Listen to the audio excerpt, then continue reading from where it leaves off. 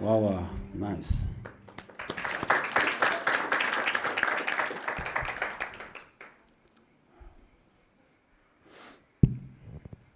Welcome everyone, and also everyone in Radioland. Am I looking here?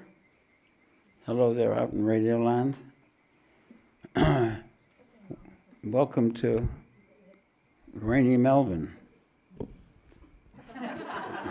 What's happening? I thought something was wrong with the sound, and there was. Yeah. I was still wearing these. Yeah. Well, welcome everyone. Please take the carrots out of your ears. And I'd like to begin every program by remembering my guru, Baba Muktananda, who began every one of his programs by saying in Hindi, Sabko Barisanmani ke saath prem se hardik swagat. With great respect and love, I welcome you all with all my heart. And he made that the cornerstone of his teachings, to welcome another person with love, understanding that within every person there is the divine spark, that God dwells within every person. And he used to say that his real worship was of the human being, because you can't get a greater deity than a human being. Of course, human beings don't always behave like deities, or they sometimes behave like really bad deities, but the potential is there in everyone. So in that spirit, I want to welcome you. And satsang is for me a festival of hanging out with the great beings. I remember when I first turned to the path, on the first night that I met Ram Dass, the American yogi, in Chicago, 1970. And one of the things I took away from there, actually the main thing, was that great beings exist now. Not just Jesus or the Buddha or these beings from the past, but great beings exist now. What are great beings? Great beings are knowers of the self. These are people who sorted out the problems. I was feeling a huge amount of problems in my own life. Emotional problems, mental problems, and also external problems of all kinds. And then he gave me the information, because he'd met some great beings in the East, that they existed, and I thought, that's what I need. I need to meet somebody established in higher consciousness who could teach me how to get there.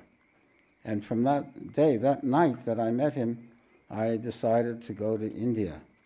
And about 6 months later, I guess, I was on my way. So these programs are to celebrate these great beings. Of course, the great being I celebrate most is my own guru, Baba Muktananda, and his guru, Bhagwan Nityananda. But there also, I have a rotation of great beings that I go to. Tonight's great being, I haven't rotated to for a long time. And it's one of the most famous saints of the 19th century. Perhaps he was the first modern yogi or sage that came forward to these days, to this day. And there's a reason for it, which I'll say. And he is Sri Ramakrishna, the great Ramakrishna. And there are only 4 photographs, I think, about 4, of him extant. It wasn't like now everybody has the latest phone and you can take 10 million photographs every day. In those days, taking a photograph was a big deal. You had to go to the studio and then all kinds of things. So there are only about 4. This is one where he's in samadhi, in deep trance. And you have another one? He's in samadhi here. He's in some ecstatic state in satsang with his devotees, and one of his devotees, you know who it is? Hriday? Anyway, one of them is holding him up so he doesn't fall over in his ecstasy. So those are a couple of pictures of Ramakrishna. He was born 18 February 1836, so he's in Aquarius. And he died in 16 August 1886. He was only 50 years old, and yet had quite an extraordinary career. He was born into a poor Brahmin family in rural Bengal, and from birth he was a very peculiar, otherworldly child. Obviously his mind was elsewhere. He had his first spiritual experience when he was 6. He reported, he said, he saw some white cranes flying against the background of dark clouds, and that put him in an ecstatic trance when he was 6 years old.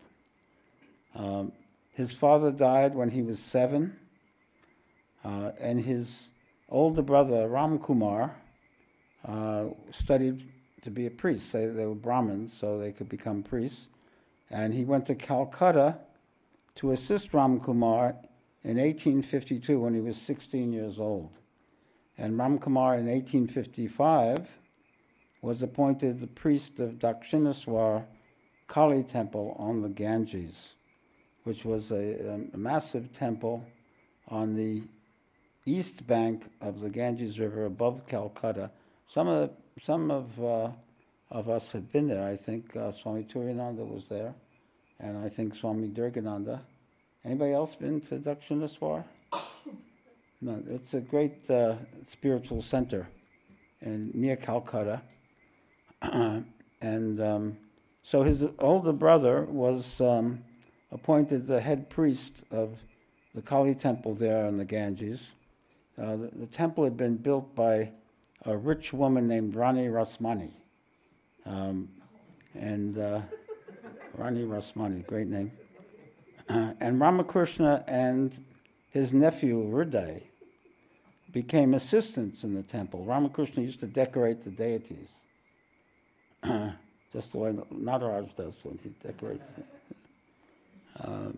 In 1856, this is the next year, Ramakumar died. And Ramakrishna became the head priest of the temple at the age of 20.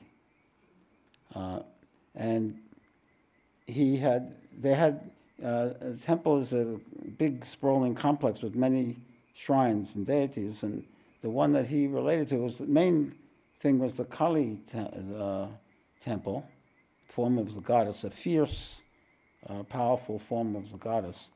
And Ramakrishna had the most intense relationship with the statue of Kali. The statue would start talking to him. He'd go into a trance and he'd have conversations with it, and he'd speak to her, "Oh, mother, what shall I do?" And she'd tell him. He saw her as the mother of the universe, and he was in an intoxicated state, and word of this got back to his hometown. It was a little town called Karma Pakur, country town, similar to what Ganeshpuri must have been like 50 years ago. And the family was worried about him.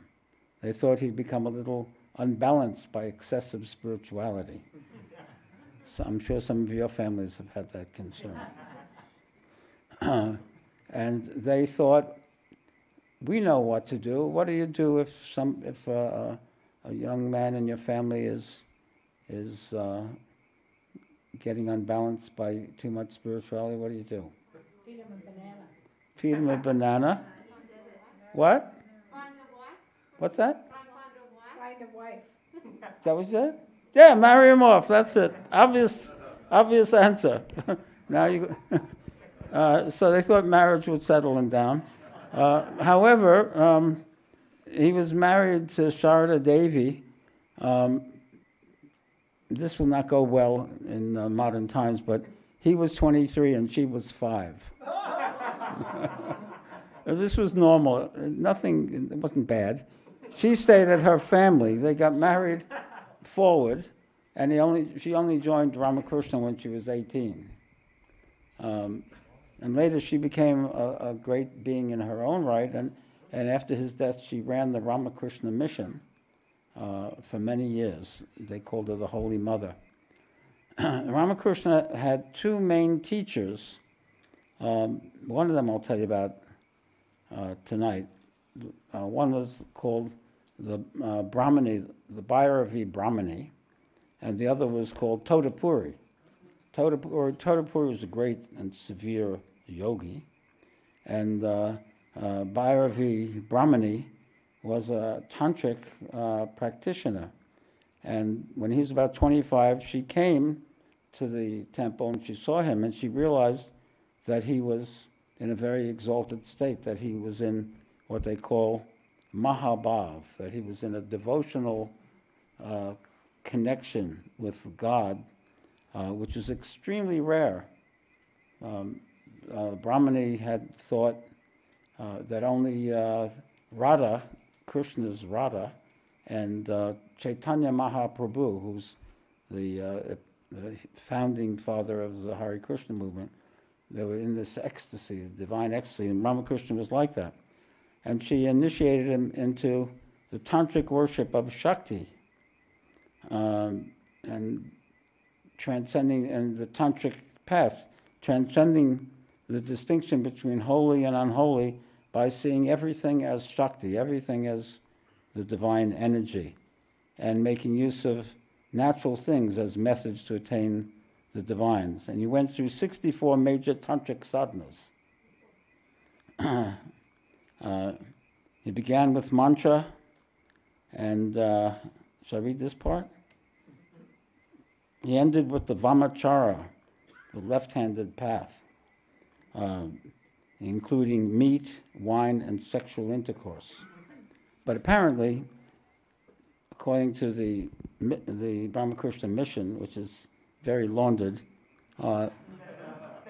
he only needed to hear of this method to produce the result. He didn't actually have to practice it. So that's a relief. So he explored all the paths, worship of Ram, worship of Krishna, during the period where he became a Krishna devotee. He wore a sari and regarded himself as Radha, or one of the gopis of Vrindavan. So he really got into every bhav. He also did Christian sadhana, Islamic sadhana, and attained the goal of all this. In other words, he was a unique, peculiar, mystical, exalted spiritual genius of a very, very rare type. And so we're very lucky. One of the reasons that he's so well known is because a man named Mahendranath Gupta, who was a school teacher in Calcutta, heard about him and visited him. And he was blown away by what he found there when he visited him in his room at the temple. And he wrote a memoir of his meetings with Ramakrishna and what went on, and it produced one of the great spiritual masterpieces of modern times. It's called The Gospel of Sri Ramakrishna by M. This is Mahendranath Gupta. And it's like having, Baba, we have a lot of footage and documentation, and there's tons of it. So you have a feeling of knowing him, being with him, seeing what he's like. And Ramakrishna, of course, they didn't have that. You have 4 photographs, but they have this book, The Gospel of Sri Ramakrishna, which is like being there. It's like seeing a movie of his life. It's one of the great books. I warmly recommend it to everybody. Certainly to take when you go to your desert island, along with my books and Baba's books, you can take that. You can also take Ramana Maharshi's conversations and some others. But so this is from the Gospel of Sri Ramakrishna, and you'll see that you'll see how influenced he is by the Brahmanis' teachings of Tantra, and how he brings the Vedanta and Tantra together in a synthesis. So here we go. It's Sunday, December 16th, 1883. It's only a couple of years before he dies. And a lot happened in those years. His major disciples came to him, and they later took sannyas and then founded this Ramakrishna Mission, which is still very active today. It's got outposts everywhere and teaches meditation and philosophy and so on. He writes, this is Mahendranath Gupta, he writes, Sri Ramakrishna was seated with M, that's with him, on the semicircular porch of his room about 10 o'clock in the morning. And we have, there is the semicircular porch. This is in the temple on the, what did I say, the east bank of the Ganges. And so just looking right out on the Ganges, basically. And what other, do you have other pictures of the temple? God, okay, so this is view towards Ramakrishna's rooms up at the end of that hallway there. And what else? Do you have one more? Okay, there, and that's into his room. It's a view into his room. Okay. Anyway, so they were sitting with M on the semicircular porch of his room about 10 o'clock in the morning. The fragrance of gardenias, jasmines, oleanders, roses, and other flowers filled the air. It's romantic. The master was singing and went into an ecstatic mood. One of the characteristics of Ramakrishna was that he's so peculiar that as soon as he got into a spiritual mood, he would just leave the building and go into an ecstasy. Very charming. You know, I met Nimkroli Baba, who was something like that he would go into various ecstasies. When he got too ecstatic, he'd run out of the room, and then he'd come back. Baba was always established in Sahaja Samadhi, in the natural state. So it was always, divinity was pouring out of him, but he didn't have to go into a trance. He was always in that place. I'm not saying that one is better. If you're very peculiar, that's what happens. You go into these trances. So he went into an ecstatic mood. His body became motionless, and his mind stopped functioning. Tears streamed down his cheeks.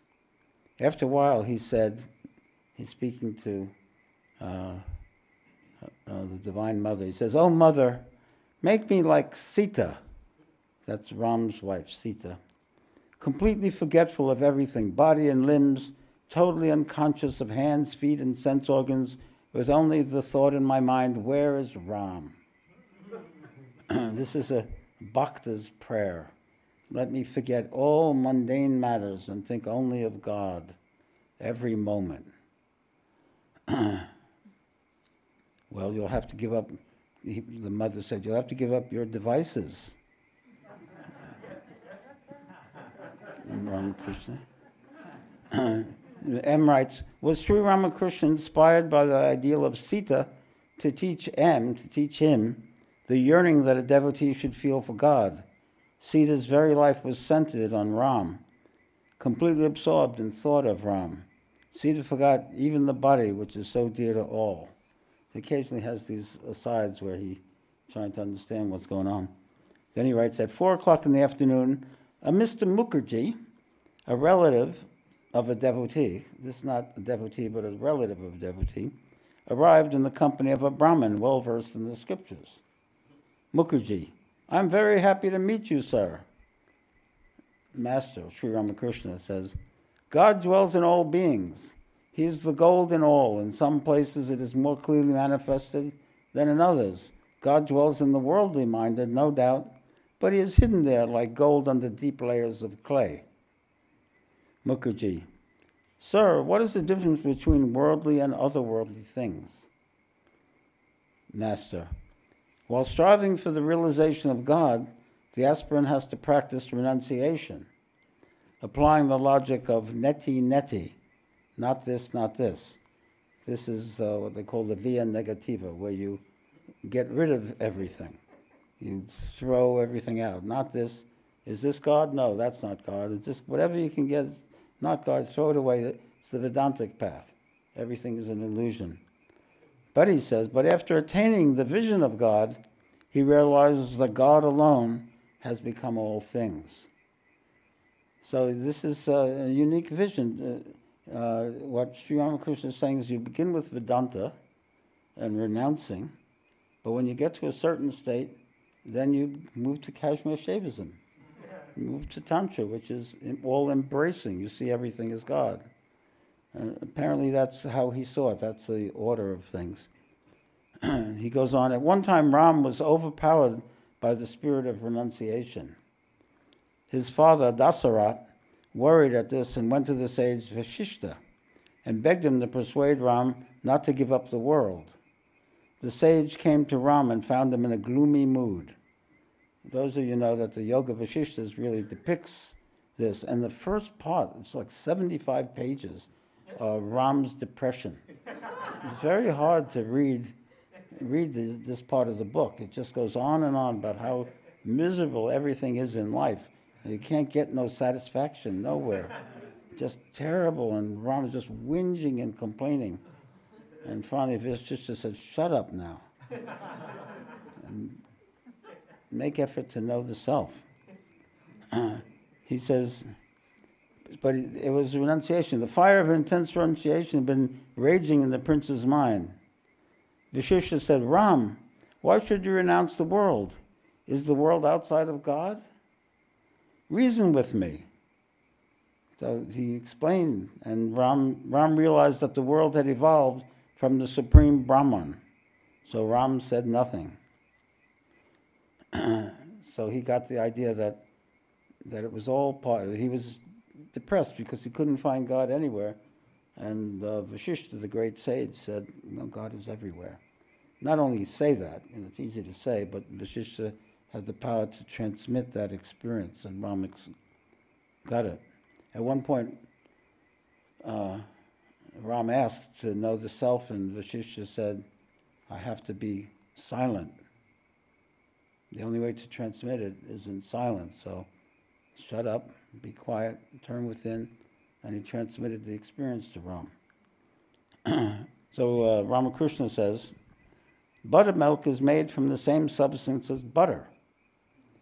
One who realizes this knows that butter goes with buttermilk and buttermilk with butter. So I didn't know much about buttermilk, but I'm told that it's a byproduct of the making of butter. Is that right? It's a very big thing. We used to drink it in India a lot. Anyway, wherever there's butter, there must be buttermilk as well. As long as one feels that Brahman exists, one must also be aware that the universe, living beings, and the 24 cosmic principle exist as well. What does Shaivism say? How many cosmic principles? 36, yeah. These are called the tattvas. And Shaivism is superior to Vedanta because it has 12 more tattvas. And that they'd overlooked. 36. What? 36. 36, yeah, 36. But in my philosophy, there are 37. So it's even superior to Kashmir Shaivism. Sometimes 39.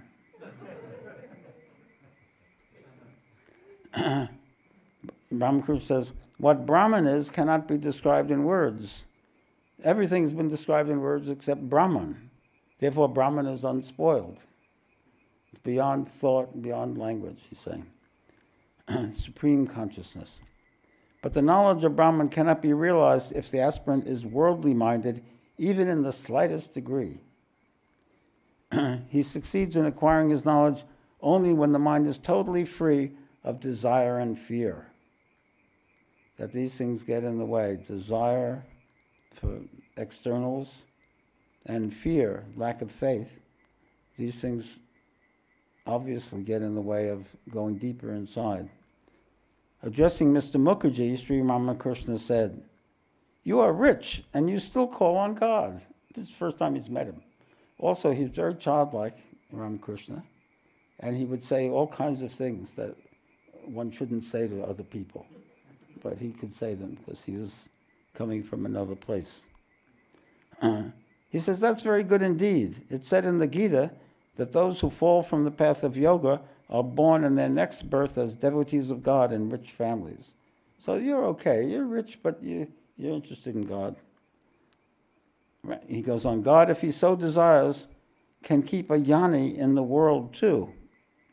That you can keep a knower of Brahman, can keep him alive. The world and all living beings have been created by his will, but he is self-willed. Brahman, the self is self-willed, the one without a second. Mukherjee, with a smile, how can God have any will? Does he lack anything?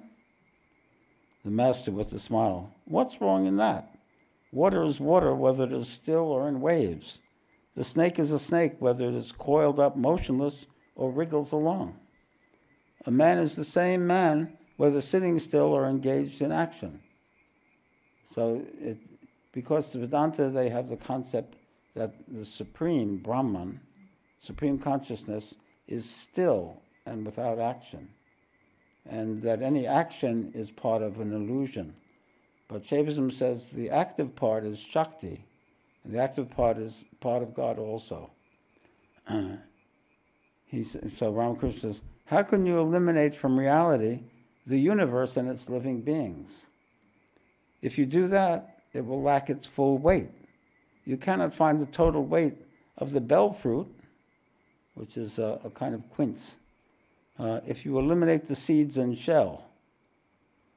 So you have to include the world if you're going to talk about God, because otherwise it won't have the right weight. Brahman is unattached. One finds good and bad smells in the air, but the air itself is untainted. Brahman and Shakti are identical. It is the primordial power that has become the world and all living beings.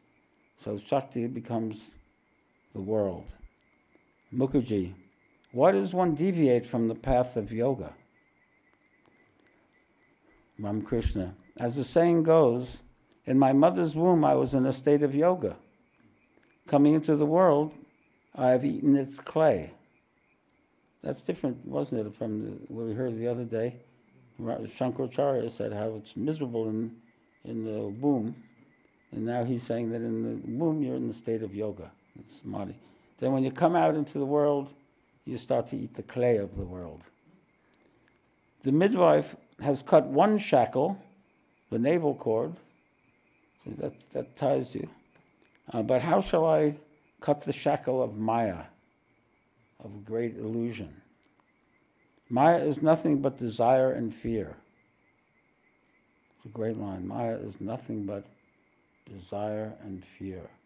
This is what the cosmic illusion is made of. A man attains yoga when he's freed his mind from these two. The self, the supreme self, is the magnet. The individual self is the needle. So all of our individual selves are needles being attracted by the divine. So that's why we become spiritual seekers, because there's something in us that wants to go north to the lodestone, to the self. But some people, it's covered by so much clay that it's not working. Everyone's attracted to something, but they go in the wrong direction. Everyone wants to have peace or joy or fulfillment, but they don't know where it is. He says the individual self experiences the state of yoga when it is attracted to the Supreme Self, when attracted by the Supreme Self to itself. But the magnet cannot attract the needle if the needle is covered with clay. It can draw the needle only when the clay is removed. The clay of desire and fear must be removed. So that's why some people are interested in spirituality and others are not, because the ones who are not have not gone through enough life experiences and have not discovered the emptiness of external goals and that there is an alternative. They haven't come to that yet. He goes on, Mukherjee, how can one remove it? That is the clay of desire and fear. Master, there are a couple of methods he gives now. This is the first method. Weep for God with a longing heart. Tears shed for him will wash away the clay. Have you been weeping for God with a longing heart? I was thinking about that. I don't know, you'd have to be very peculiar and also very oriented to the self. But I think that anyone who burns to know the self, who yearns to it, who wants to be in that state, be in the state full of Shakti, that state full of inner bliss and joy and peace, who really wants to be in it, values it so much that when he goes away from that, he wants to get back to it. That's the same as weeping for it. In more sophisticated age, we probably don't weep too much for it. But if you burn for it, that's all right too. Perfection in yoga is samadhi. A man achieves kumbhaka without any yogic exercise if he weeps for God. His breath stops and he knows the self. The next stage is samadhi. But there's another method. That's one method if you don't want to just burn and cry for God. That of meditation. In the Sahasrara, Shiva manifests himself in a special manner. The aspirant should meditate on him. The body is like a tray. The mind and intellect are like water. The sun of Satchidananda reflected in this water. Meditating on the reflected sun, one sees the real sun through the grace of God. Is this Avabhasa? This is what we're talking about in the study group? Bimba Pratibimba? So it's like in the mind, the self is reflected. You don't get the real self, but a reflection of it. And if you meditate on that, you come to the real self. The real self is at the source of the mind. So he says, meditate on Shiva. But a seeker must constantly live in the company of holy men. It is necessary for all, even for sannyasis, even for swamis. They have to hang out with, have satsang. And certainly it was true. I realized that once I met Baba, I only wanted to be able to be in satsang. But it's especially necessary for the householder. His diseases become chronic because he has to live constantly in the midst of desire and fear. You know, the Swami just sits and gets food and meditates, and you know, it doesn't have to worry about practical things, right? And but the household is filled with all the vicissitudes of the world.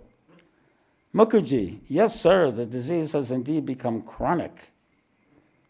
Master, give God the power of attorney. Let him do whatever he wants. This was a phrase he always said, give God the power of attorney. What's that? What do you call that? Surrender, yeah, surrender. The word we hate the most. Be like a kitten and cry to him with fervent heart. You come to me. The mother cat puts the kitten wherever she wants to. The kitten doesn't know anything. It is left sometimes in the bed and sometimes near the fireplace. Mukherjee. Is it good to read sacred books like the Gita? Changes the subject, that was too much.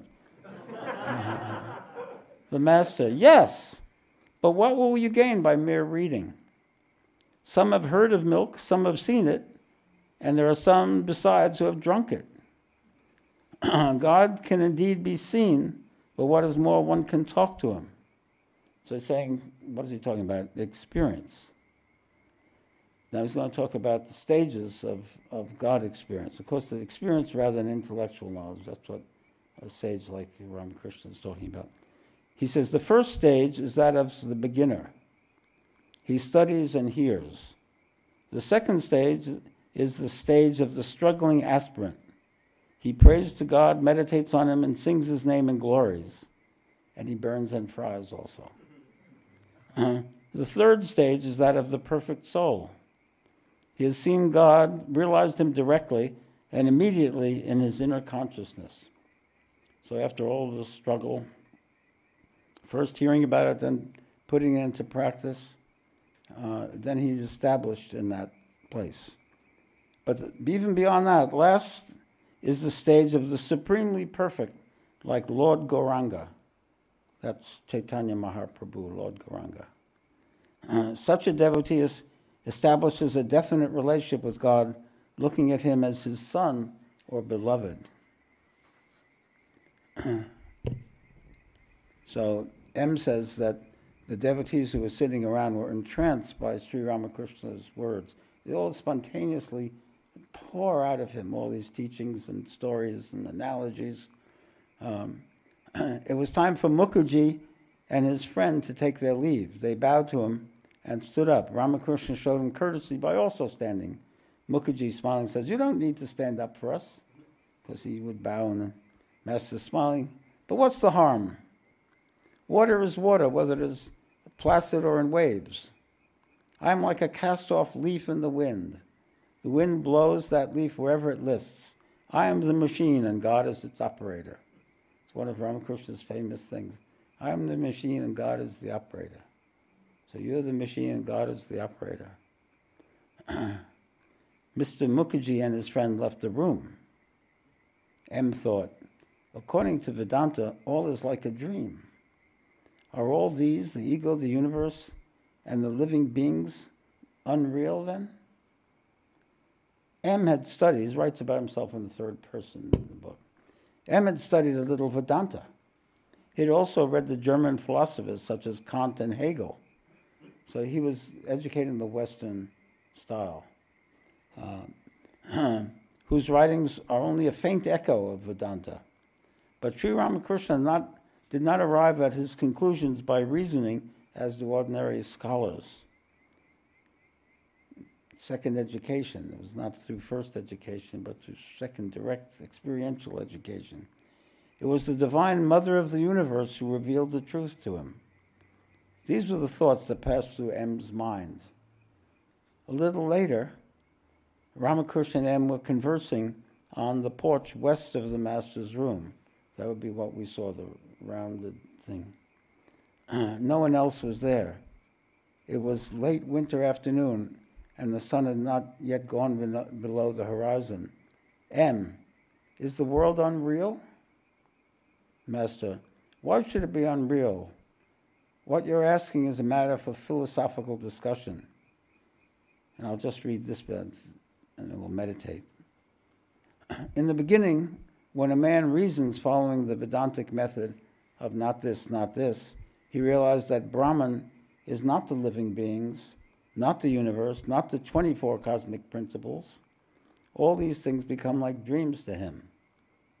Then comes the affirmation of what has been denied, and he feels that it is God himself who has become the universe and all living beings. Suppose you're climbing to the roof by the stairs. As long as you're aware of the roof, you're also aware of the stairs. But he who's aware of the high is also aware of the low. After reaching the roof, you realize that the stairs are made of the same materials as the roof: brick, lime, and brick dust.